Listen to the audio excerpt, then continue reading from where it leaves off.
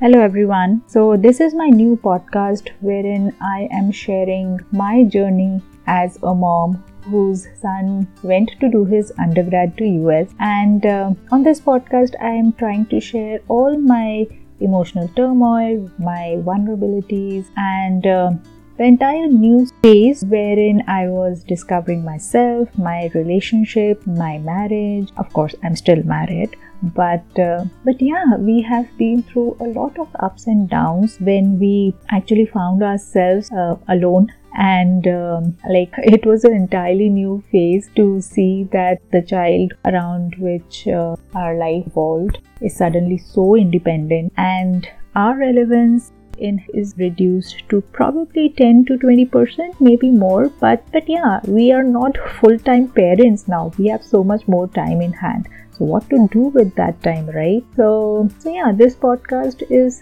just to discover these moments and just talk to fellow moms and dads and even experts and counselors who can help you also navigate this entirely new space. So tune into this podcast every Wednesday and join me on this new journey, and let's hope for the best.